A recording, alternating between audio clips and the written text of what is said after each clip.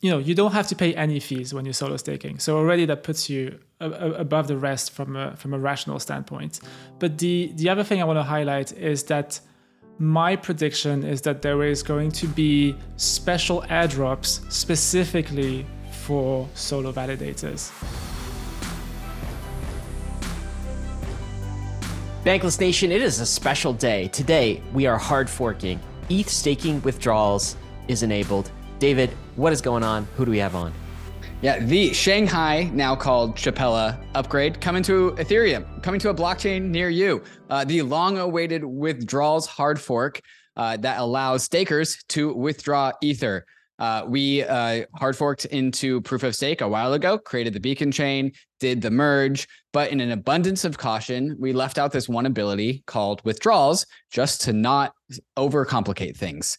It's really the only reason why we didn't include withdrawals in this original merge was to make the merge as least complicated as possible. So fast forward to where we are now. We are now enabling withdrawals. And so this has caused a bunch of conversations around the cryptosphere. Is this bearish? Is the ETH price going to dump? Is it actually this bullish? And more people are going to stake as a result of this. What happens to Lida? What happens to Rocket Pool? What happens to the insane supply of Ether that is in Coinbase? There is a lot of second order consequences as a result of this merge. There are 18 million Ether that is locked up in the beacon chain, and that becomes to be unlocked later today, I believe at 6 p.m. Eastern time, 6:30 p.m. And so this episode's going live a few hours earlier than that. And this is just a conversation with 3 guests from around the Ethereum ecosystem. We got Anthony Sassano, Ethereum community member and content producer, also solar staker and solo staker tinkerer. He gives his perspectives as what his role is in the Ethereum ecosystem as a result of being a solo staker and what he's doing and the 4 different boxes that he runs to solo stake. So he's got Anthony. We also got Justin Drake, and we all know Justin Drake, EF researcher and Ether economic thought leader. And then we also got Tim Beiko as well, who leads the all core devs calls. So 3 diverse perspectives to all give their takes about this Shanghai-Capella upgrade. Yeah, and if we're talking about upgrades, we're also talking about staking. We're talking about staking reward. And you know what that means, David? Tell me. It means we're talking about taxes. That's why. Because, oh my gosh, when here we you go. Stake, you receive rewards and you get taxed on those rewards. And if you are sweating bullets right now because it's almost mid-April and you have not filed your taxes and you're looking at this tangled mess of transactions across a whole bunch of different wallets and blockchains and DeFi and NFT, and you don't know what to do, we got the easy button solution. It's called Crypto Tax Calculator. These are our friends and sponsors. And because you are a Bankless listener, they have reserved 30% off with the coupon code called BANK30. And you can get on this and you can allow Crypto Tax Calculator to sort out your tax situation. David, I use this tool. I've started using it this year. I've abandoned my previous tax software because this is just so awesome. Oh my God, what are we looking at right now? Is this... So we had this meme made. And so everyone knows that I'm super resistant to taxes. And so I had this doing taxes. This is why I pay other people to do my taxes for me. But this is why Crypto Tax Calculator is such a great tool. And so I made this meme. I'm not going to explain it for the audio listeners. I will explain. If you're on the podcast listener, it's a picture of David crying. You may have seen this before. And then David happy with some like Wojak massaging his back. Nice touch there. Meme makers. Anyway, this is the product of Crypto Tax Calculator in a nutshell. Yes. Happy David. Yes. All we had to do was show this. I didn't even need to say anything. Anyway, get that discount, guys. It's BANK30, and you can find that at cryptotaxcalculator.io or a link in the show notes. All right, also, David. If you are a Bankless Nation citizen, there is a secret code for 40% off, 10 more percent inside of the Bankless Nation Discord. If you're a trader, that pays for itself in the first month. Easy. Yeah. Man. Okay. Guys, we're going to get right into the episode. Maybe a few last thoughts here as we get in. So we're going through the what's happening, why is it a big deal, why it's called what it's called, the effect on price, liquid staking, and what's next for Ethereum. So this is a really interesting episode. We hope you stay tuned for it. We'll be right back with Tim and Justin and Anthony. But before we do, we want to thank the sponsors that made this episode possible. Kraken has been a leader in the crypto industry for the last 12 years. Dedicated to accelerating the global adoption of crypto, Kraken puts an emphasis on security, transparency, and client support, which is why over 9 million clients have come to love Kraken's products. Whether you're a beginner or a pro, the Kraken UX is simple, intuitive, and frictionless, making the Kraken app a great place for all to get involved and learn about crypto. For those with experience, the redesigned Kraken Pro app and web experience is completely customizable to your trading needs, integrating key trading features into one seamless interface. Kraken has a 24/7, 365 client support team that is globally recognized. Kraken support is available wherever, whenever you need them,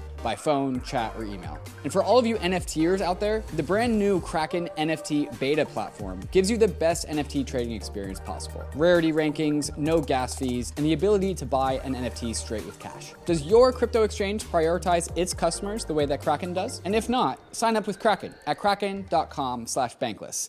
Arbitrum One is pioneering the world of secure Ethereum scalability and is continuing to accelerate the Web3 landscape. Hundreds of projects have already deployed on Arbitrum One, producing flourishing DeFi and NFT ecosystems. With the recent addition of Arbitrum Nova, gaming and social dApps like Reddit are also now calling Arbitrum home. Both Arbitrum One and Nova leverage the security and decentralization of Ethereum and provide a builder experience that's intuitive, familiar, and fully EVM compatible. On Arbitrum, both builders and users will experience faster transaction speeds with significantly lower gas fees. With Arbitrum's recent migration to Arbitrum Nitro, it's also now 10 times faster than before. Visit arbitrum.io, where you can join the community, dive into the developer docs, bridge your assets, and start building your first dApp. With Arbitrum, experience Web3 development the way it was meant to be: secure, fast, cheap, and friction-free. Learning about crypto is hard. Until now. Introducing MetaMask Learn, an open educational platform about crypto, Web3, self-custody, wallet management, and all the other topics needed to onboard people into this crazy world of crypto. MetaMask Learn is an interactive platform with each lesson offering a simulation for the task at hand, giving you actual practical experience for navigating Web3. The purpose of MetaMask Learn is to teach people the basics of self-custody and wallet security in a safe environment. And while MetaMask Learn always takes the time to define Web3 specific vocabulary, it is still a jargon-free experience for the crypto-curious user. Friendly, not scary. MetaMask Learn is available in 10 languages with more to be added soon, and it's meant to cater to a global Web3 audience. So, are you tired of having to explain crypto concepts to your friends? Go to learn.metamask.io and add MetaMask Learn to your guides to get onboarded into the world of Web3. Bankless Nation, we are here with Tim Beiko, protocol support of the Ethereum Foundation. He leads the All Core Devs Call, which is the only true source of hard fork dates. Tim, welcome to the show. Thanks for having me. Also, we got Justin Drake, another researcher at the Ethereum Foundation, lead of the ultrasound.money website, project, and also meme. Justin, welcome back. Thanks for having me too. And last but not least, Anthony Sassano, Ethereum community member, also content producer, solo staker, and solo staker tinkerer. We will get into what that means towards the end of the show. Anthony, welcome back. Thanks for having me on, guys. So, guys, it is a big day in Ethereum history. I think this will be the last hard fork that is relevant to the proof of stake project. But since, Tim, you are the herder of cats as it relates to what it takes to make a hard fork come to be, I'm wondering if we could start with you and just kind of give us the high-level details for people who need to catch up to what Capella is. From the protocol perspective, what is the Capella hard fork, and what does it do for Ethereum, and why is it significant? Of course, yeah. So the most obvious thing that Capella brings is the introductions of withdrawals on the Beacon chain. So I assume anyone listening to Bankless knows this, but today, if you launch a validator on the Beacon chain, you're basically depositing your funds into a smart contract, which gets read by the Beacon chain, activates your validator there, credits your funds on the Beacon chain. You can earn rewards and penalties depending on if you do good or bad job. But then there's no way to actually get your funds back out on the execution layer to either, sell your ETH, use it in DeFi, anything like that. And since the merge, validators have been able to receive transaction fees. So when they produce a block, the transaction fees they get are not on the Beacon chain. They get sent to any ETH address. So the main thing we're introducing with Capella, this upgrade that's activating today, is kind of closing the loop and allowing validators the ability to withdraw their stake. And again, for your listeners, some of those validators have locked their stake since 2020, so it's been a while. And so after this upgrade, they'll be able to withdraw it. There's a couple other small changes that we're introducing as well, but this is really kind of the big one. So within hours, as soon as that hard fork happens, Tim, those listening who have staked ETH will be able for the first time to withdraw that staked ETH. Is that correct? And is there some sort of queuing mechanism as well? Let's say there's a run on the ETH staking. Run on the protocol. Yeah. Does that put us into trouble? Like what, tell us the mechanics of how this might work. Okay, yeah. So and there's many different ways to break this down, so please bear with me. So there's two types of withdrawals you can think about. There's full and partial withdrawals. And the way that they work is that every block, basically validators scan over the validator who's producing a block, scans over the validator set and tries to find the first 16 validators for whom they can do either a full or a partial withdrawal. And they process those, they add them into the block, and then the next validator, picks up where the last one left off, scans the chain, tries to find the next 16, packs them into a block, and so on. So if you're a staker and you don't want to stop staking, those partial withdrawals will basically happen automatically as long as you set ETH address as a withdrawal credential. And if you've been a validator for a long time, you might not have done this. It'll be possible to change it after the fork. But this is basically what happens every block is a validator checks, finds 16 validators who either are fully exited or have a balance bigger than 32 ETH, withdraws that back on the execution layer, and then moves on. If you are a validator and you do not want to be a validator anymore, you need to exit before you can get your full withdrawal process. And just like when we have new validators join, we kind of want to throttle them so that the validator set can't change too quickly. If there's a bunch of validators who want to leave at the same time, we also throttle this process. And the reason for this is basically security, where, you could imagine if we didn't have this on both sides, somebody could either hack a bunch of ETH, acquire a bunch of ETH, replace the entire validator set or the majority of it, do some bad stuff, exit, and kind of not be penalized. So because we want to prevent this, we sort of slow down the flow of validators on both ends. And so this means that if you are a validator today and there's a bunch of other validators who want to stop being a validator at the same time as you need to send this exit message, and then it gets processed basically in the order that nodes receive them.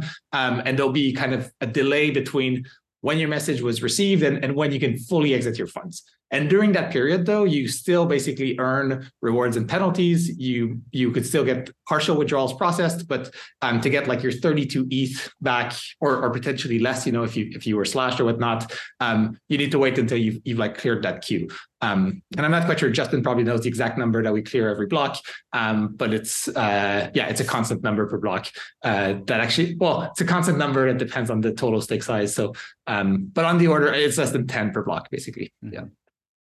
Yeah, I am familiar that even with simple updates to Ethereum, there are these like edge cases that get really, really complex, even though simply put, Shanghai is withdrawals. And then there's like a bunch of like rabbit holes and things to pull apart. But let me summarize what I think you just said, Tim. There's this bottleneck called the withdrawal or deposit queue. And that bottleneck is the same on both sides. So it's equivalent. And all that really does, like, imagine just like water sloshing back and forth between two buckets, and there's like a pipe between these two things, and one is staked ETH on the beacon chain, and the rest is Ether everywhere else in the world. And there is a pipe between these two things that constrains how fast Ether can move in either direction, and it's the equivalent size. And the reason why we have that constraint is that we're talking about the security of the Ethereum protocol. We don't want things to move too quickly. We don't want to go from 18 million Ether staked to 2 million Ether staked to 25 million Ether staked really, really quickly. So we put in this constraint that we call the deposit and withdrawal queue. And that just helps things settle and the foundation of Ethereum to not churn too quickly. Yet it still is sufficiently large enough that if you want to withdraw, you are going to be able to get your Ether within a pretty reasonable amount of time. Tim, I don't know if you guys have done any like simulations, but like what's the longest somebody would expect to wait after pressing the withdrawal button before getting their Ether in normal circumstances, like non-FTXE type weird stuff? I know this is almost an impossible scenario to ask you about, but just like, can you kind of put a time box on this thing? So honestly, I don't spend my time doing simulations on this. Maybe Justin does. But I think you see with like the deposit queue, like it's mostly empty most of the time. Sometimes there's like a couple hours, maybe a couple days, but it's like rare that you get these massive spikes. That said, you did get like, a pretty big initial set of people wanting to be validators, like at the launch of Ethereum, at the merge and whatnot. So I wouldn't be surprised. Like, obviously, this is the first time we're going to have withdrawals. There's probably a whole set of people who want to or have to like exit their validators. So we'll see some churn. And I suspect we'll probably see some churn on both sides. Like, we'll probably see some people who didn't want to like stake their ETH until withdrawals were live and now can. But once we've processed that initial chunk, like I don't see why there would be like a huge exit queue on a day-to-day basis, except in cases when like, there's a massive amount of the stake that has to exit. And whether this is, like the Kraken thing that happened or something like that, where they represent like a non-trivial part and they all have to exit at once. Then obviously you'd have a delay. Similarly to if there's a new cool liquid staking pool that shows up and people want to stake with that and they launch a bunch of new validators, then they'll have a delay in getting them activated. And one last thing I'll add is, for most people who just want to stay a validator, the scan happens, I think it's every 4 or 5 days that you get your rewards after this. So even imagine, you haven't set your ETH withdrawal address yet. You set it tomorrow and like you sort of missed the first scan. You'll get it like 5 days later. So I think for the average validator who's just getting their partial rewards, it'll be a pretty regular process. And there's nothing that would like extend the duration of that scan significantly, except the number of validators. So if we double the number of validators, then it'll go from 4 or 5 days to like 8 or 10. But that's how it's bounded. Yeah. Well, and Justin, I'm wondering if you can comment on the economics of these things. I think the last time I remember, it was around 1,800 validators per day that can fit through that pipe of withdrawals or deposits. I don't know if that's the right number. Is that right? That sounds a bit too high. I think it's in ETH terms, it's about 50,000 or 60,000 ETH per day. Now, just to give you an order of magnitude, since proof of stake happened, we've had on average 20,000 ETH per day. So the activation queue is definitely not full. Cool. Okay, so 50,000 ETH per day times $1,900, basically round up to $100 million at the current ETH price can flow between the Beacon chain and the withdrawals. And the withdrawals is what's being unlocked today. And so today, for the first time, at maximum $100 million of value can go from the Beacon chain back into the rest of the world. And that is the thing we're celebrating. Ba-da-ba-da. I didn't know Bankfest denominated in USD. I thought this was a significant portion of our listeners do, and so we're doing the big computational work on their behalf. Okay, so where do you guys want to go next? Justin, I know that this is the proof of stake world and the ETH staking is something that you pay a lot of attention to. So when we see the Shanghai, the now called Capella upgrade, like why is this so significant to you? Like when you is this upgrade, like I think everyone kind of sees something different in it. A lot of people want to talk about liquid staking derivatives. A lot of people want to talk about Ether sell pressure. When you look at the Capella upgrade, what do you see? And guys, but as we get into that, Justin, can someone I feel like I went on vacation and it was called Shanghai and I came back and now it's called Capella. I wasn't ready for that. Yes. What's with the name change? How did this come about? Okay, I feel strongly about this. So okay. So Ethereum has like this execution layer, this consensus layer. Before the merge, we were all doing our own thing. Obviously, the networks communicated, but in terms of the network upgrades themselves, they were pretty independent. So we had London with 1559, and then on the Beacon chain, they had Altair, which was their first fork, and then we had the merge, and we sort of had to specify like the set of changes on both sides of the chain, right? Like there's some stuff that happens on the Beacon chain, some stuff that happened on a proof of work chain then, and so those upgrades actually had separate names as well. So like the set of changes on the proof of work chain was called Paris, and on the proof of stake chain, it was called Bellatrix. we were lucky that we could just call it the merge and move on with our day. But knowing that we would be in this situation, we started to think, okay, what's like a way we can name these things that people don't have to like follow two different names. So right now, the set of changes on the consensus layer side is called Capella. They use stars to do those changes. On the execution layer side, it's called Shanghai because we use the DevCon city names in order. But then most people like don't want to know that like Shanghai and Capella are the two sets of changes. And so Proto from Optimism had the idea that we should just merge the names together. It gets us a new name, so Capella in this case. And this is kind of neat because if you have a weird, funky name, you can know it's like an upgrade on both sides, but then say that like we just changed something on the beacon chain, we can just use a star. If we just changed something on the execution layer, we can just use the DevCon city. So we can, we can call this Capella because it's like the sum of the two upgrades. And then the next one, it'll be Cancun and Deneb. So we can call it Dencun, and no one has to know about Cancun or Deneb. So Capella, Dencun, and we'll keep going from there. So every time that we talk about the naming nomenclature of Ethereum upgrades, I just remember that nerds are taking over the world. I thought it was named after Dave Chappelle, and he's just like, y'all got any more of that ETH steak, right? It did give us unfortunately on Twitter. That's some heat power, though. Yeah. Okay. That was a fun detour. Thank you for guiding us through that one, Tim. Justin, I'll throw this back to you. The kaleidoscope that is the Capella upgrade. What do you see in it? Right. So I guess before we get into that, I just want to do a couple of clarifications. Sure. The first one is proof of stake. Yes, I agree. It's now functionally complete. And so if we were to leave Ethereum as is for the rest of time, it would be a functioning system. Having said that, there's a bunch of security upgrades and improvements that are coming to proof of stake. So we have, for example, secret single leader election. We have single slot finality, which reduces the time to finality. We have what's called enshrined PBS. We have VDF, and we have maybe a dozen or so security upgrades that will eventually make Ethereum World War III resistant. And the second detail that I wanted to, it's really a minor one, is differentiating the activation and exit queues versus the deposit and withdrawal queues. So really the throttling of the validators is at the activation and exit level. The deposit and withdrawal queues are basically there because the beacon chain needs to process all of these things, and it's a bit of a DOS vector if they have to process too many deposits or withdrawals at the same time.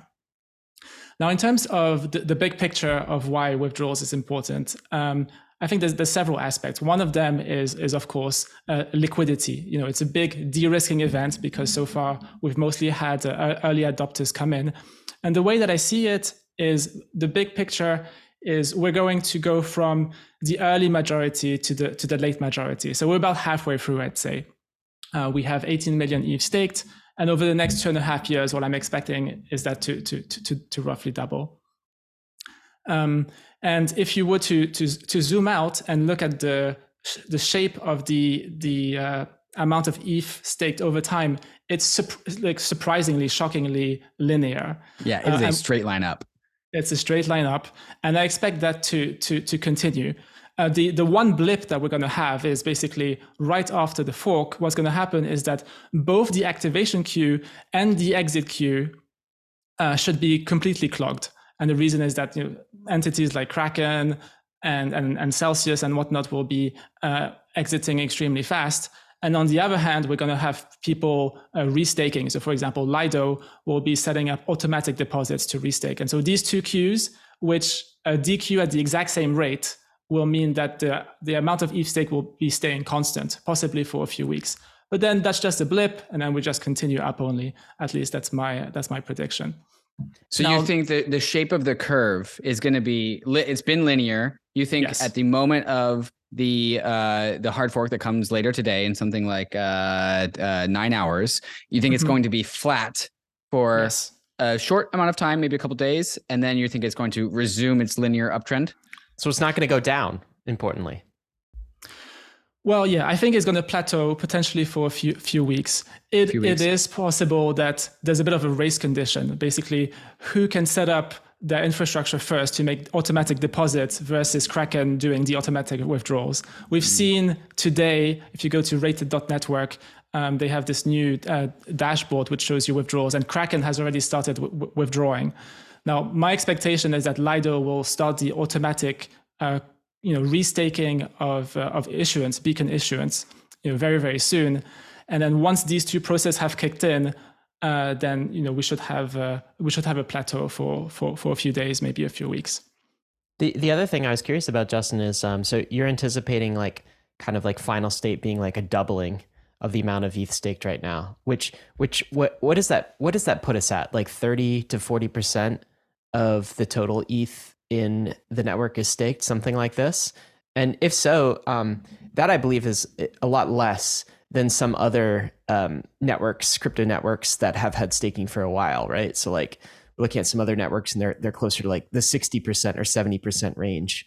If that's the case, why do you think Ethereum won't get to like higher numbers of staked ETH, closer to 60 to 70% of the supply?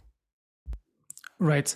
So we actually don't want too many validators, and that's for a number of reasons. One of them is that we don't want to be unnecessarily overpaying for economic security. So the way that we pay for economic security is with issuance.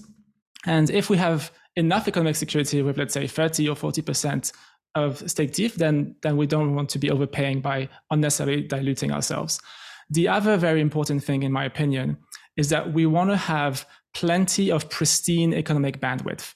So ETH has two macro uses. One is as staking, and the other one is as a collateral asset in the context of, for example, backing decentralized stablecoins.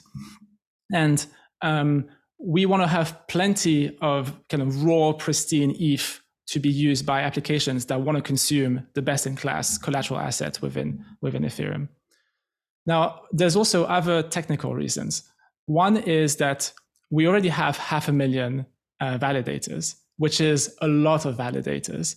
And we don't want to have too much computational pressure on the beacon nodes. So the clients that have been built so far, Prism, Lighthouse, etc. Maybe they can handle 1 million validators, but do we really want them to handle 2 million validators? That's maybe pushing things a little far. Especially that we want to do this upgrade called single slot finality. And what does single slot finality mean? It means that you get finality within a few seconds. And in order to get finality, we need every single validator to be making an attestation and to aggregate these attestations. So we're talking about aggregating hundreds of thousands of BLS signatures in just a few seconds. And this is a very challenging technical process. So we actually want to be in a position where we cap the number of validators. And there's various ways to do that. One of the ways we could do it, for example, is by having a issuance curve which goes negative as soon as we get very, very close to the cap that we want to get to. Another idea, which is not really a cap, but it's more of a way to slow down the growth, and is called MEV burn. Is this idea that we do something very, very similar to IP 1559 did for base fees, but this time we do it for MEV, and that should give us a little bit of relief and remove the urgency on capping.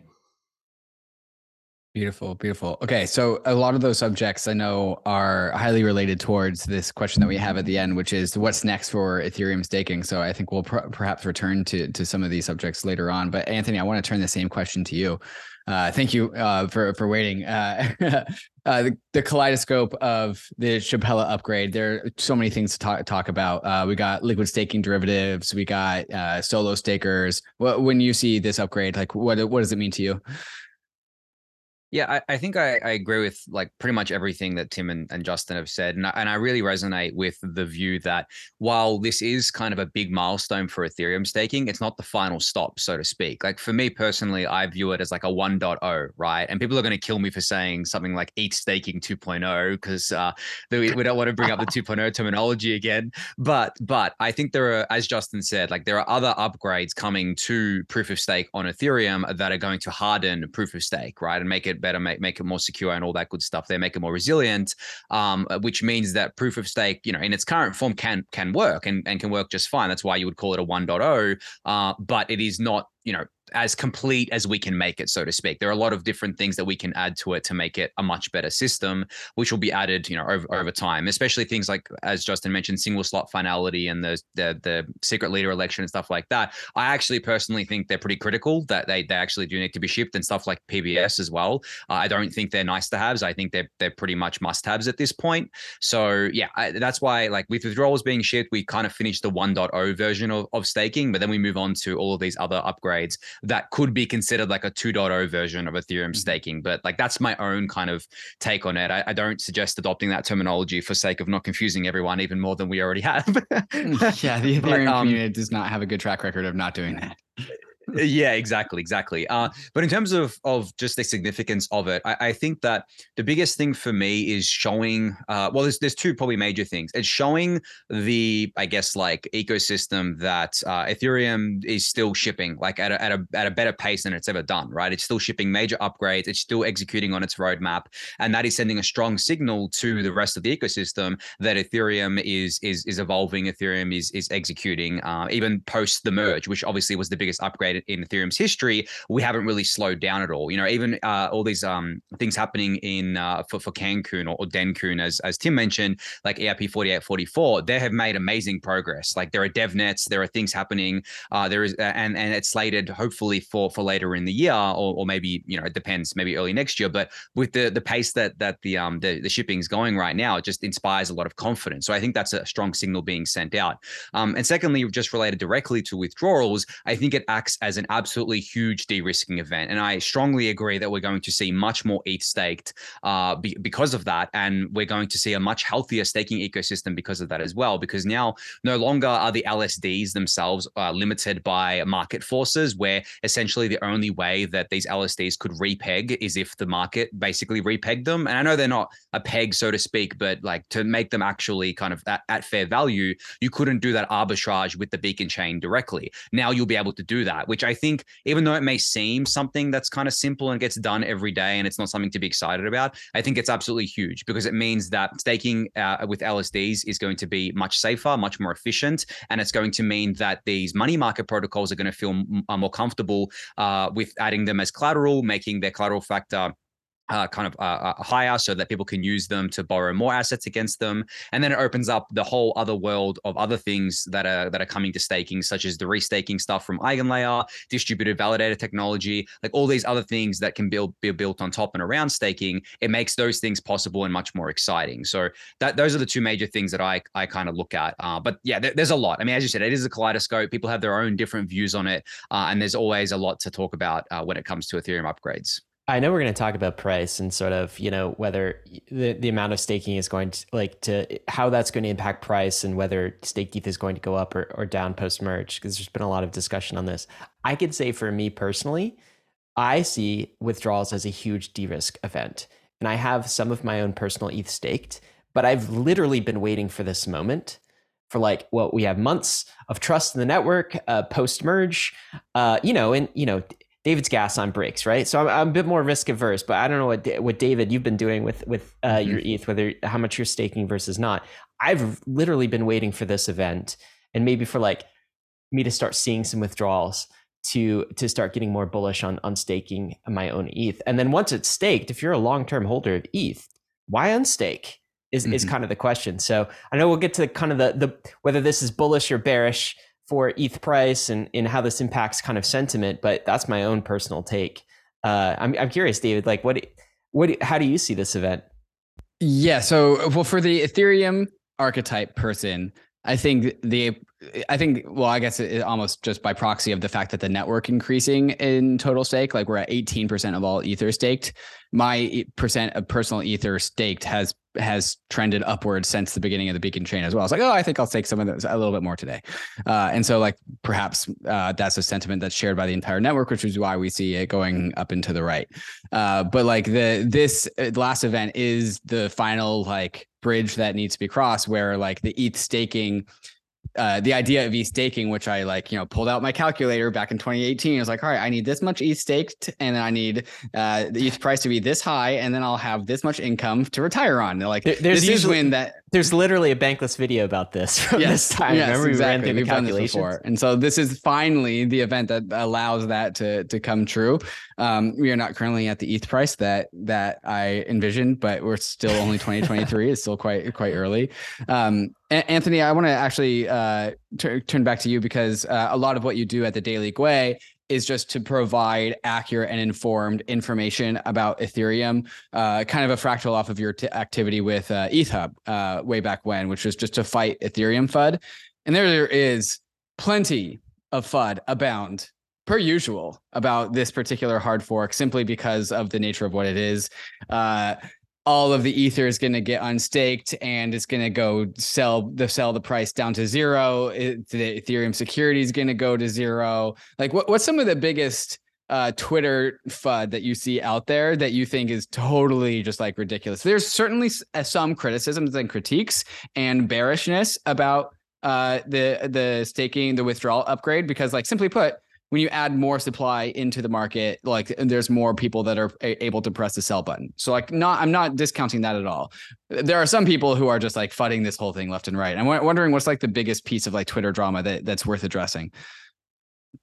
So some of the most ridiculous takes I've seen around it were from people who don't actually understand how it works at all. Basically, they don't understand that there is a queue for staking and unstaking, withdrawing and all that. They don't understand that 70% of the stake is already in LSDs and smaller stakers can exit, almost at fair value a lot of the time now, because a lot of these LSDs are not trading at a discount, right? They don't understand that we added more than half the existing validators in 2022 during, one of the most brutal kind of like bearish periods for crypto. People were still adding validators, right? Because they still wanted to stake their ETH. And there's just like a lot of different things that fall off of that. People saying, oh, they added a queue because they don't want people to exit too quickly so that the price doesn't dump. It's like, I mean, there are so many different considerations here from the economic security perspective that Justin went through and why it kind of exists. So when people say that, I just laugh. But I think a lot of the misunderstanding comes from the fact that people just don't understand how Ethereum proof of stake works, how it differs from other proof of stake networks, because a lot of the other ones, pretty much, all of them are some flavor of delegated proof of stake, whereas Ethereum is very, very different. It doesn't have that kind of in-protocol delegation there, and that's why we have a lot of these LSDs that are quite popular. But the deposit and withdrawal queue is definitely a huge kind of source of confusion for a lot of people, and they don't understand why it exists and why it's needed, and they think it's just been done as a way to like stem the bleeding or something like that, which is obviously untrue. And I think that they form this bias around it as well. They look at it and they're like, oh, look at all the ETH that's going to be unlocked, and look at all the other unlocks that have happened in the past and what happens to the price of the asset. Well, you have to contextualize this. If some token has a massive VC unlock, well, that's going to be a very different unlock to what Ethereum is doing with staking withdrawals, right? And there is no actual kind of what's the word I'm looking for? Kind of there's a word for it, and it's eluding me right now. There's no prior events like this that has happened before, where a major network like Ethereum has enabled staking withdrawals later, and there's been all this value at stake. There's nothing been like it, so people can very easily form their own views on this just based on nothing, because there's nothing to point to. And I think that leads to, as I said, like people forming their biases and then reasoning about it from that, with all the lack of information that they haven't got around how Ethereum proof of stake works. So that's why I've tried for many months now to correct all of this, but it is really, really hard because, as I said, once people make up their mind, they have their own biases, they're not really open to reason about this, especially when it comes to the price, where they're like, oh, this is going to be really bad for the ETH price because billions of dollars is hitting the market. And then you try to explain to them that's literally not what is going to happen because of all these reasons. They're going to be like, oh, crap. Oh, what? No, I already made up my mind. That's not actually true. It's going to be really bearish. So I think that's what kind of happened. Anthony, most basically, I was told, like, right after the merge, I was told for months, don't stake your ETH from like, Fudsters because you'll never be able to unstake it. Withdrawals will never be enabled, or if they are enabled, it's up to Vitalik, and he might do that, by his good graces 5 years away, right? Like, it's just the amount of misinformation about Ethereum is pretty staggering, particularly on this Never point. seems to go down. That FUD point is pretty funny, and I just noticed I didn't even mention that because it actually is so unbelievably stupid that I think it's just about to be disproven in a few hours. So and that too, right? But yeah, again, that just goes hand in hand with people having their own biases towards Ethereum. If you already don't like Ethereum, then of course you're just going to not care what the relevant truth is here, right? You're not going to care that withdrawals are going to be shipped, especially after for years if you said the merge was never going to happen and then the merge happened. And you're like internally in your brain being like, oh crap, what do I pivot to now in order to FUD Ethereum? And then you pivot to this next thing. This is what happens. It's just a forever kind of goalpost move. So yeah, I mean, we're about to ship it. At the end of the day, what these people say is irrelevant. I doubt any of the core devs or researchers give a crap about what these people say. They just do the work that they want to do and they focus on what they want to focus on. And the community keeps moving forward at the end of the day. So guys, I think we've covered a decent amount of the low-hanging fruit about this conversation, like what it is, the withdrawal and deposit skew, why we call it Capella when we previously called it Shanghai, some of the FUD. But there's some more nuanced conversations that I think probably a lot of listeners are waiting for. And that's really just the big question of like, okay, 18 million Ether can now move. It can be sold. It can also be moved from liquid staking project to liquid staking project. More Ether could be staked because of this de-risking event. So like, I think these are the three big umbrellas that I see, like how much is going to be sold, how much is going to be reshuffled, and how much more Ether will come in as a result. I think these are kind of the three big categories. So I think that's where I want to turn to next. But first, I want to talk about some of these fantastic sponsors that make the show possible. You know Uniswap as the world's largest DEX with over $1.4 trillion in trading volume. But it's so much more. Uniswap Labs builds products that lets you buy, sell, and use your self-custody digital assets in a safe, simple, and secure way. Uniswap can never take control or misuse your funds the bankless way. With Uniswap, you can go directly to DeFi and buy crypto with your card or bank account on the Ethereum Layer 1 or Layer 2s. You can also swap tokens at the best possible prices on uniswap.org. And you can also find the lowest floor price and trade NFTs across more than 7 different marketplaces with Uniswap's NFT aggregator. And coming soon, you'll be able to self-custody your assets with Uniswap's new mobile wallet. So go bankless with one of the most trusted names in DeFi by going to uniswap.org today to buy, sell, or swap tokens and NFTs. The Phantom wallet is coming to Ethereum. The #1 wallet on Solana is bringing its millions of users and beloved UX to Ethereum and Polygon. If you haven't used Phantom before, you've been missing out. Phantom was one of the first wallets to pioneer Solana staking inside the wallet and will be offering similar staking features for Ethereum and Polygon. But that's just staking. Phantom is also the best home for your NFTs. Phantom has a complete set of features to optimize your NFT experience. Pin your favorites, hide the uglies, remove the spam, and also manage your NFT sale listings from inside the wallet. Phantom is of course a multi-chain wallet, but it makes chain management easy, displaying your transactions in a human-readable format with automatic warnings for malicious transactions or phishing websites. Phantom has already saved over 20,000 users from getting scammed or hacked. So get on the Phantom waitlist and be one of the first to access the multi-chain beta. There's a link in the show notes, or you can go to phantom.app/waitlist to get access in late February.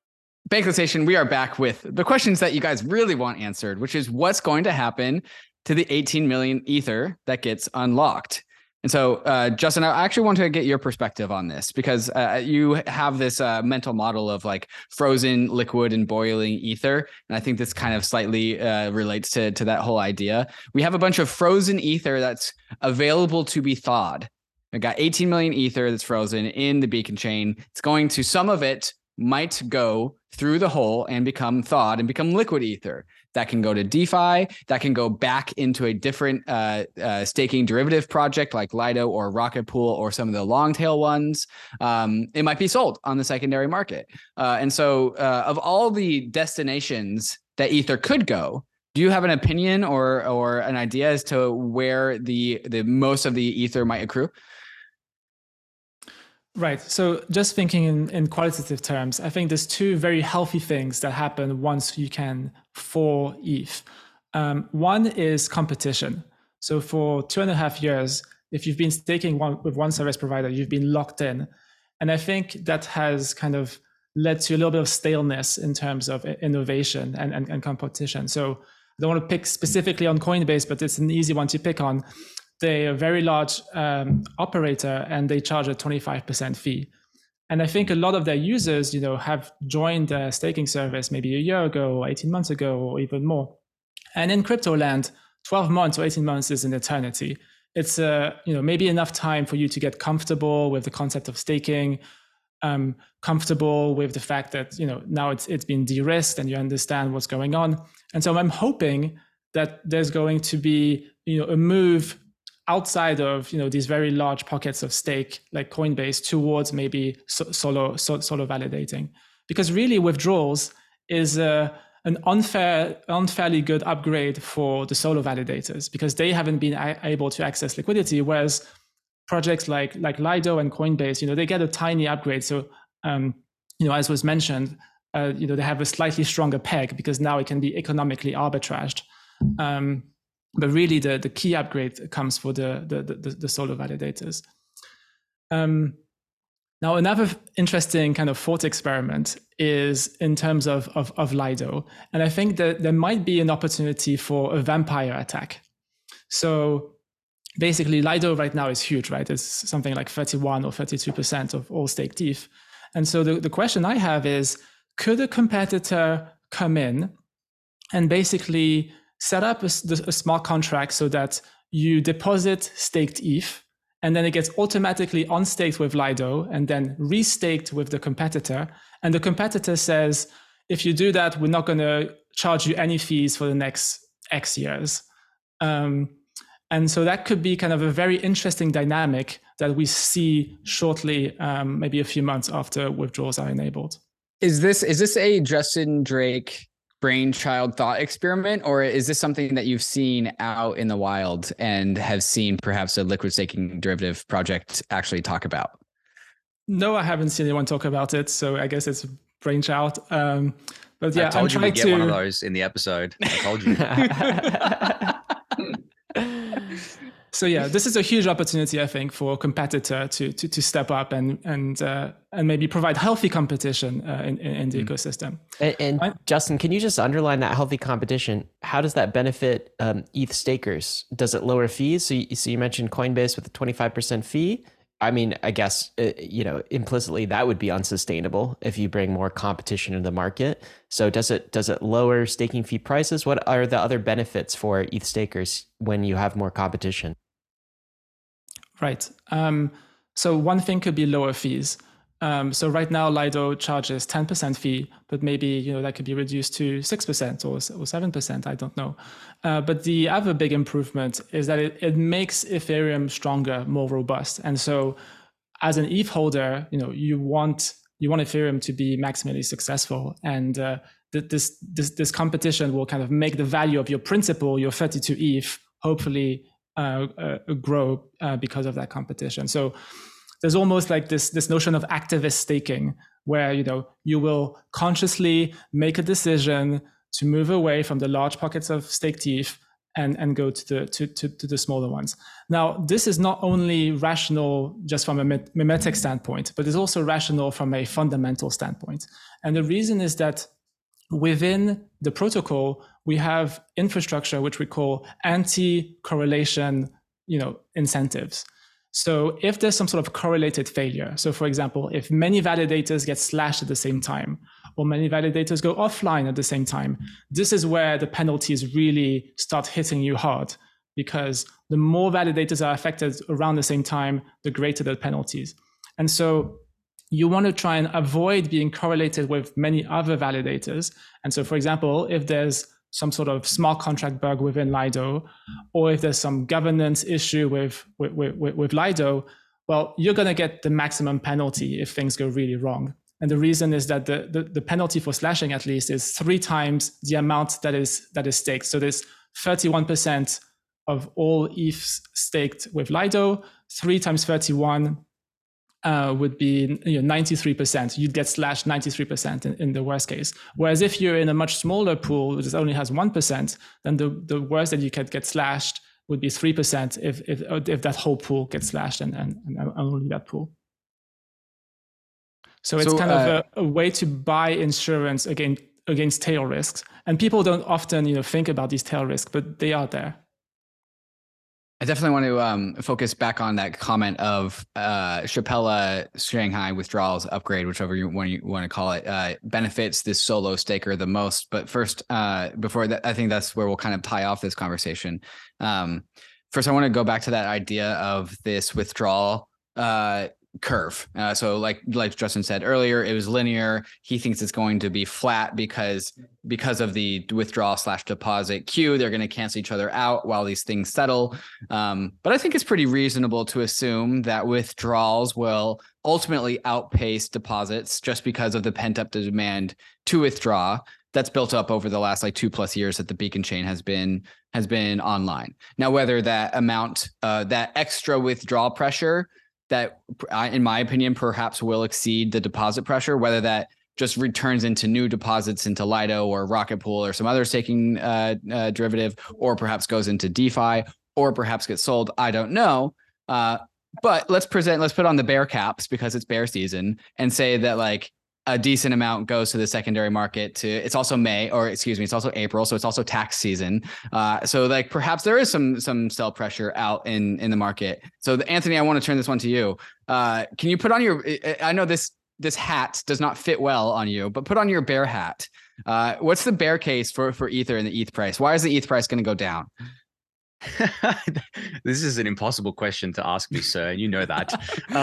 So you mentioned taxes, right? I think that like there are a lot of taxes that have been accrued by stakers via the consensus layer rewards, obviously, that they have not been able to sell those rewards to cover those taxes. They could cover those taxes using other funds that they have, if that's the way they're being taxed, or if the tax office or the guidelines basically say that you're not taxed on that ETH until it's actually unlocked as part of the Capella upgrade, you may need to sell that. And I ran through some rough numbers on my show a bunch of times where I basically said, let's just say 30% has to be sold for taxes, right? 30% of the consensus layer rewards, which I believe is like 350,000 ETH or something like that. I don't know the exact numbers off the top of my head.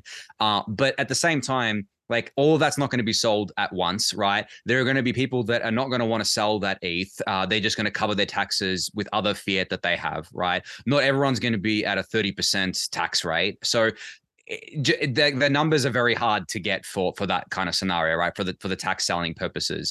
Now, in terms of the actual ETH stake itself and how many people are going to sell the stake that they put in, well, I've seen many charts floating around that basically say that most stakers, based on the USD value of when they actually stake their ETH, are underwater. Now, that's not going to be totally accurate either, because people could have bought ETH at a cheaper price and then staked it later, right? It's very hard to get those accurate numbers there, but you look at that and you're like, okay, well, who's gonna sell? The people underwater, they might sell because they're like, oh, I need the liquidity. I need a panic out of this position. It's been locked for a while. I want to get out now. But I doubt many of those people are solo stakers. I think those people would have staked with LSDs and they already have the exit liquidity available to them. If they wanted to exit their fully staked position, even if they took a haircut from selling their LSD for ETH and then selling that for dollars or something like that, that would have been an option for most people already. So it's actually very hard for me to come up with a bearish scenario where a lot of ETH is going to be suddenly unlocked from staking and sold on the market. The most bearish I can think of is really just the tax selling for the consensus layer rewards. And even that, I don't think is that much sell pressure, given how much liquidity there is for ETH as an asset already. It's not like this is some random ERC20 token on Uniswap. This is ETH we're talking about, which has a huge amount of liquidity and a huge amount of people ready to buy it, I think, for a number of different reasons. So Anthony, is it accurate to say, and by the way, when we're talking about like price, we're talking about short-term price, right? Obviously this, people will have forgotten this in like 3 months, basically, like withdrawals will be the thing. And so, but short-term, people are still curious. And it seems like there are two opposing forces here. There's the one force that's like, my ETH has been unlocked and I've been wanting to sell it for a long time, but I haven't been able to, and I'm underwater and I was panicking, and now the ETH is unlocked so I can sell, and maybe I have to pay some taxes. So that's one force over here, the sell pressure. And I guess maybe the stake pressure over here is like, isn't it great? Ethereum continues to ship. It's incredible. They just pulled off another successful hard fork.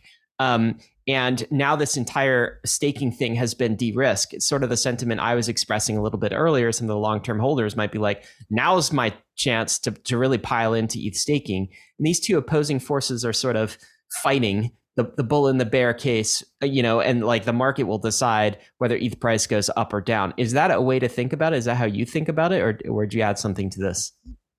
No, that's a good way to think about it, I think. And there are also a lot of other demand factors for just ETH as an asset as well. Like if you're talking about what the price can move even in the short term based on supply entering the market, well, obviously you have to consider the demand case as well. And every day we have millions of dollars of ETH being used as gas fees, right, on the network.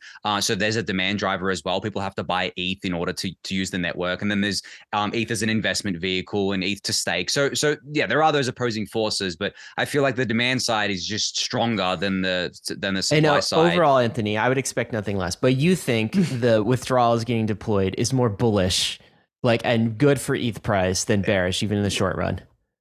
Well, yeah, because people have been saying that it's bearish for the ETH price since ETH was $1,100, and now ETH is like $1,900. So, and that wasn't that long ago. It was like what 2-3 months ago or something like that. So, that's why, as I said, it's very hard to find the bear case if you run through all the scenarios and you try to make it. Maybe I'm not the best person to make a bear case, of course, but I think that just going on the logic that I've put out there, it'd be very hard for anyone to do that. And you know what? The people that I've seen that are the most bearish are the ones that don't actually have any arguments to back up their bearishness. They just put these kind of views out there and say, all this ETH's going to be unstaked and sold. It's like, okay, but why? Why is that going to happen?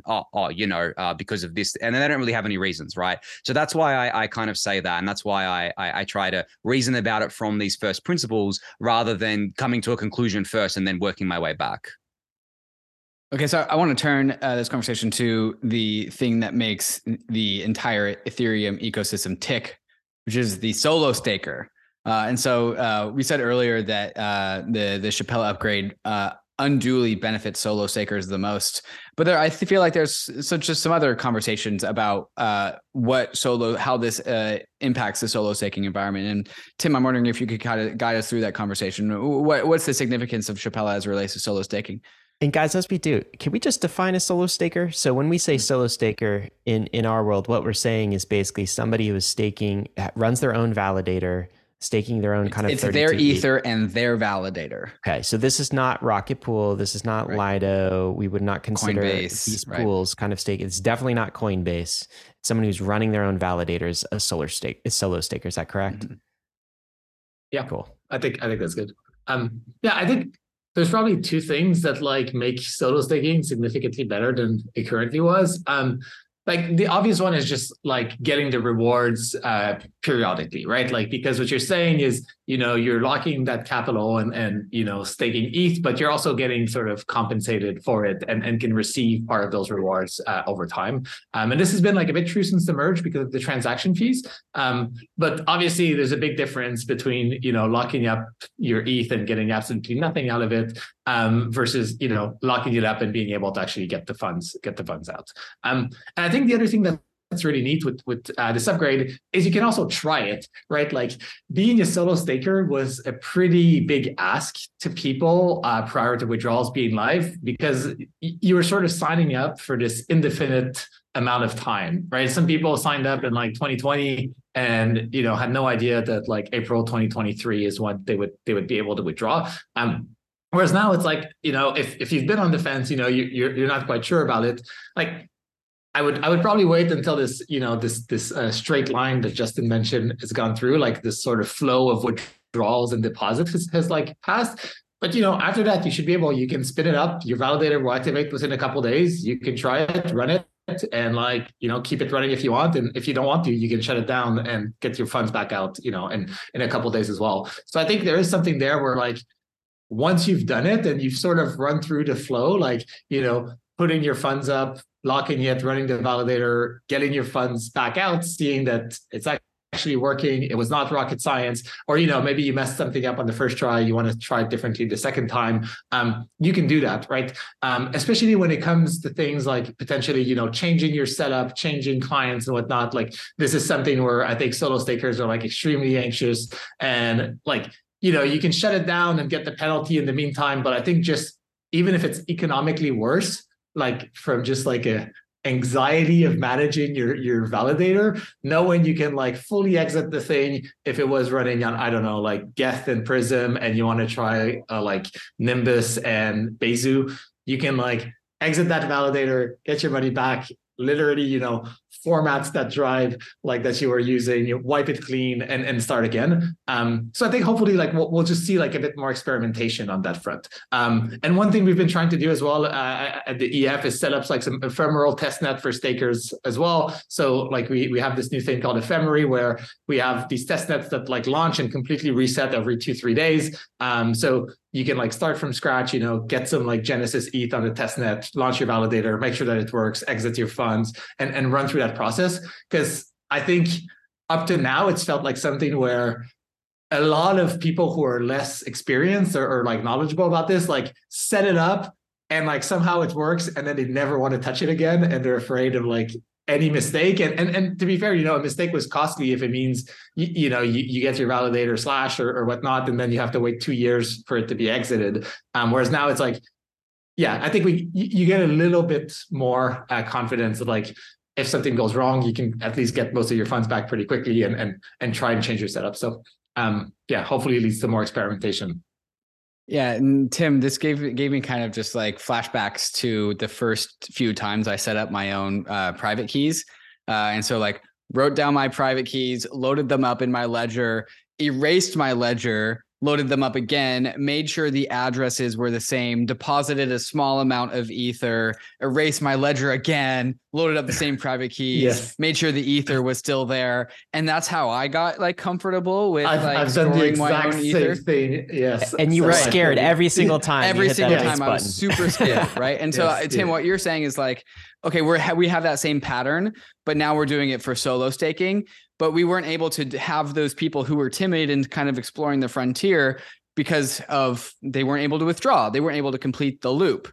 And so like now, like once upon a time, we were all practicing our self-custody with writing down our own private keys. And now what you're saying is like people can practice their own self-validation of the chain. And so this is like the self-custody, but now for validators. And now that this loop is complete, people can go one step further beyond just self-custody and do the thing that Ethereum has always been set up to do, which is apply self-custody and self-validation as closely as possible. And so you're saying that now that this loop is here, people can explore one step further into this crypto economic frontier and feel safe doing it. And if it's not for them and they just want to go store it with Coinbase, then they can freely withdraw. But at least they were able and enabled to do that in the first place. This is what you're saying, correct? Yeah, 100%. Yeah. Yeah. Do you know what I feel like we need though on solo staking is for this to be like, there are people who will never self-custody because setting up a ledger in MetaMask is too difficult, right? And you'll see Hi, Mom. But there's a lot of people that are able and willing to do that. But there's a smaller subset of people who are able to kind of maybe run their own validator and like work through command line and do the DevOps and feel confident on that front. Like I might like throw up my hand as one of those individuals as well. Are there any steps to make solo staking as easy or close to as easy as just running like a ledger, for example? Because to me, that's what it's going to take to actually get the big takeoff. Maybe that does not include Lido or Rocket Pool in your answer. Exactly. Because Lido and Rocket Pool are sort of the easy button right now. The question to me to see solo staking really take off is, can we make solo staking maybe as easy as running as self-custody on a ledger? Do we see anything like that on the market? What do you guys think has an answer? Yeah. So the term that I use for kind of unstaking and restaking is rekeying, basically creating a new set of keys. And this flexibility comes with various advantages because it means, for example, that you can improve your security setup. So for example, some of the institutions, they might have like the really fancy MPC to generate the keys. They have what's called remote signing, where there's like a separate piece of software, hardware maybe that is air gapped or like kind of segregated in some way or another. And for solo stakers, there's actually this technology called SGX from Intel that can be used to basically mimic the functionality of a hardware wallet. It's kind of a way to have your staking keys in a hardware wallet in such a way that you can't be slashed. So the service provided is kind of anti-slashing protection. And there is a company working on it. Full disclosure, I'm an advisor, called Puffer Finance, Puffer.fi. And they provide this for free so you can just go download it. And then you basically have a hardware wallet kind of the same kind of grade of security as an institution in the context of remote signing. Now, another kind of really healthy thing with rekeying is that it might unlock certain services for some of the operators. So, for example, insurers might require that the keying process follows certain standards. And the fact that you can now rekey means that you can satisfy the requirements of the insurers. And so now we could start seeing service providers provide slashing protection or provide all sorts of insurance. And refresh us, Justin, when you say rekeying, what do you mean there? What is rekeying? Right. So when you are a validator, you have a private key, which is your staking key, and you use this private key to sign messages on a regular basis. So every epoch, every 6.4 minutes, you're going to be signing what's called an attestation, basically a vote on what you think is the current state of the chain.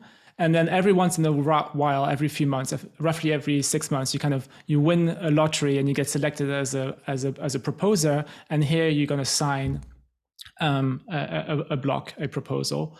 Now, one of the things that you don't want to happen is that this private key gets leaked. And I think what's happening right now is that solo validators are today kind of YOLOing it without even realizing it. And the reason is that they have a computer where the staking key is like essentially in hot within their machine. And if there's some sort of virus or whatever it is, then they are liable to get slashed. So it's kind of this unnecessary kind of psychological fear that at any point in time, because you don't really have this strong protection, you could be slashed. So really what we need is the equivalent of a hardware wallet for staking. And this thing does exist. You can use SGX to provide the anti-slashing protection. Very cool. Well, this has been definitely a big moment for Ethereum, and it's good to see hard forks, major upgrades so close, so back to back. I mean, it feels like only yesterday when we were on a massive call as a community celebrating the merge, and now here we are with another hard fork. So we gotta conclude with this and end the show in this way. What is next for Ethereum? So let's look beyond Capella to the next portmanteau that you were talking about, Tim, which is the next Ethereum hard fork and upgrade. What is the next area of focus for core devs and the development team? Yeah, of course. So the next big upgrade is called Dencun. So Deneb and Cancun together. And the main thing we've started to work on for that is EIP 4844. There's been several Bankless episodes about this already, but at a high level, it's a scalability upgrade to Ethereum, which introduces a data availability layer, which will reduce the data costs for rollups. And so if you look at the transaction fees on a rollup today, it's like 90 to 95% the cost of posting data on Ethereum. 4844 will massively reduce that cost. Basically, because the network won't store the data forever. So because we have like a bound on how long the network needs to retain that data, whereas right now the rollup data is like stored in the nodes forever, we can charge much less for it. So those savings kind of get passed on to users in the form of lower transaction fees. So this is extremely important if we want rollups to scale and the general usage of Ethereum to scale.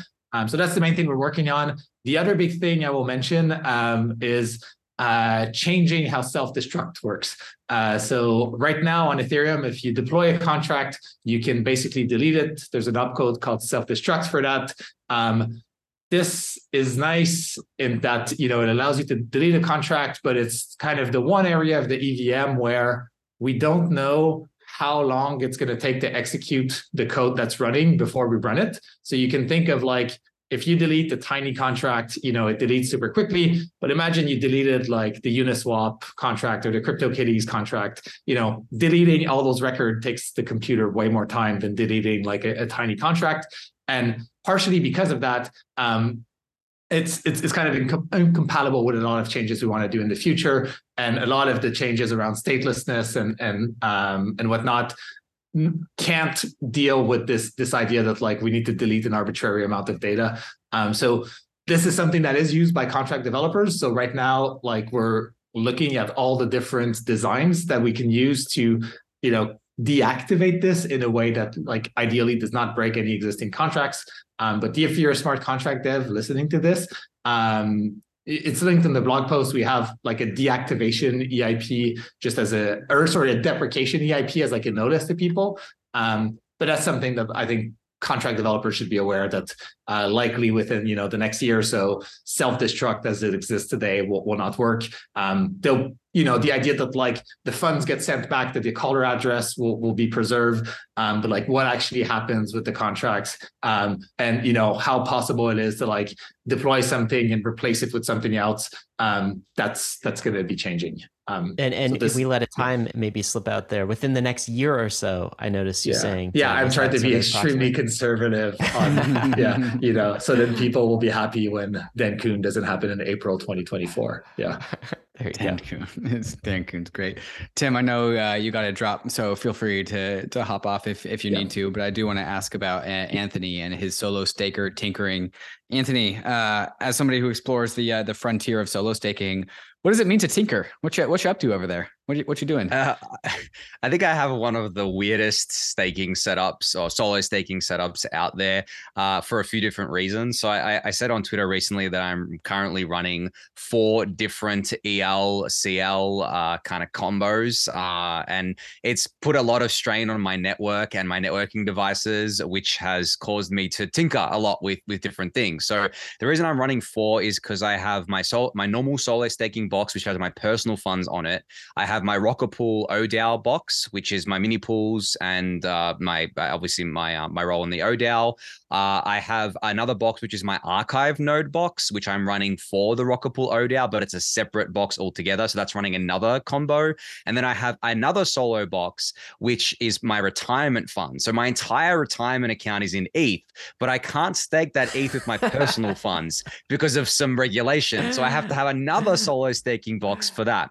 So I think that's so funny. So he has his personal staking box and his retirement staking box. It actually literally kind they're of two different boxes because of nation state regulations, and like you can literally put them on top of each other if you wanted to. Yes, and the funny thing is, my retirement box is a little device called a Proteus, which is something Joe from the Rocker Pool community sold. So it's basically a Rock 5B board in a nice 3D printed case, and it's a low powered device, but it's running a bunch of solo validators on there. That is my retirement one. So it's literally sitting right in front of me. I can see it right here next to my Rocker Pool box. My solo staking box is in the other room. Don't commingle them.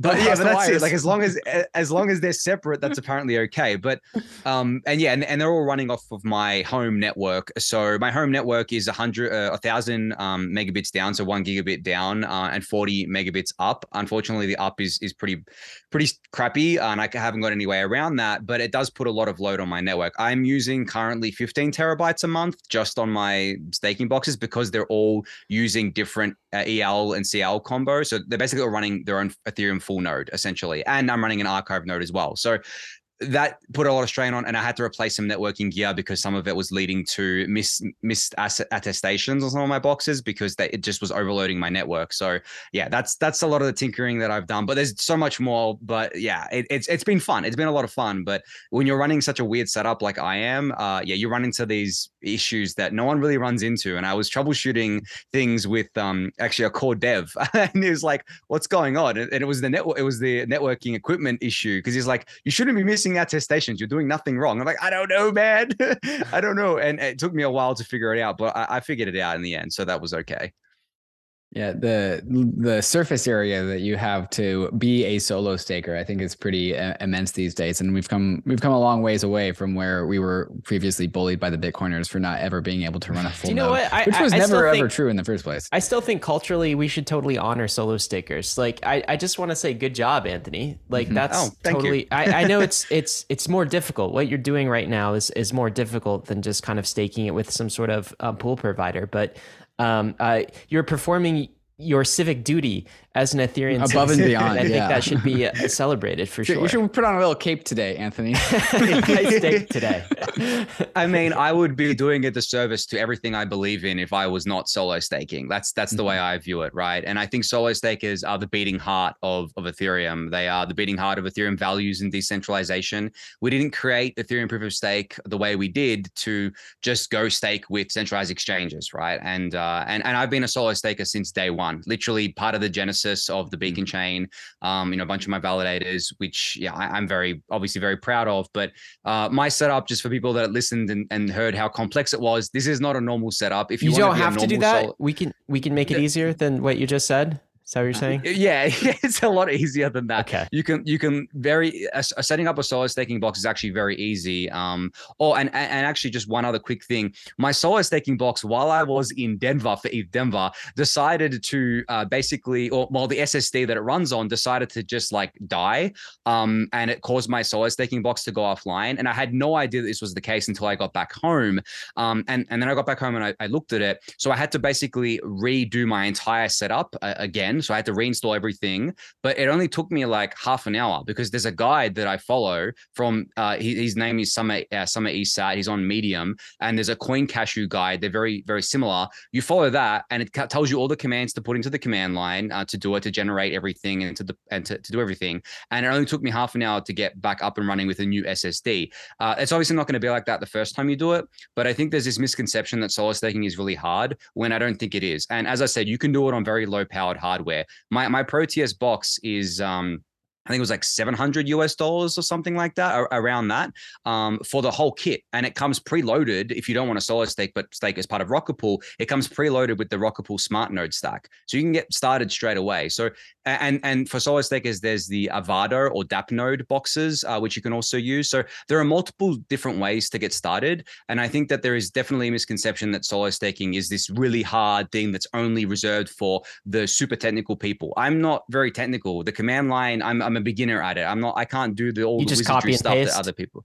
Yeah. I mean, a lot of the time I just copy and paste and learn how I go. And it is a lot of fun as well. So I figured that was worth mentioning too. Well, I think that was a great exploration down the world of solo stakers. Justin, give us your last thoughts while we sign off here. Yeah, just to try and shill solo staking a little bit more. You don't have to pay any fees when you're solo staking. So already that puts you above the rest from a rational standpoint. But the other thing I want to highlight is that my prediction is that there is going to be special airdrops specifically for solo validators.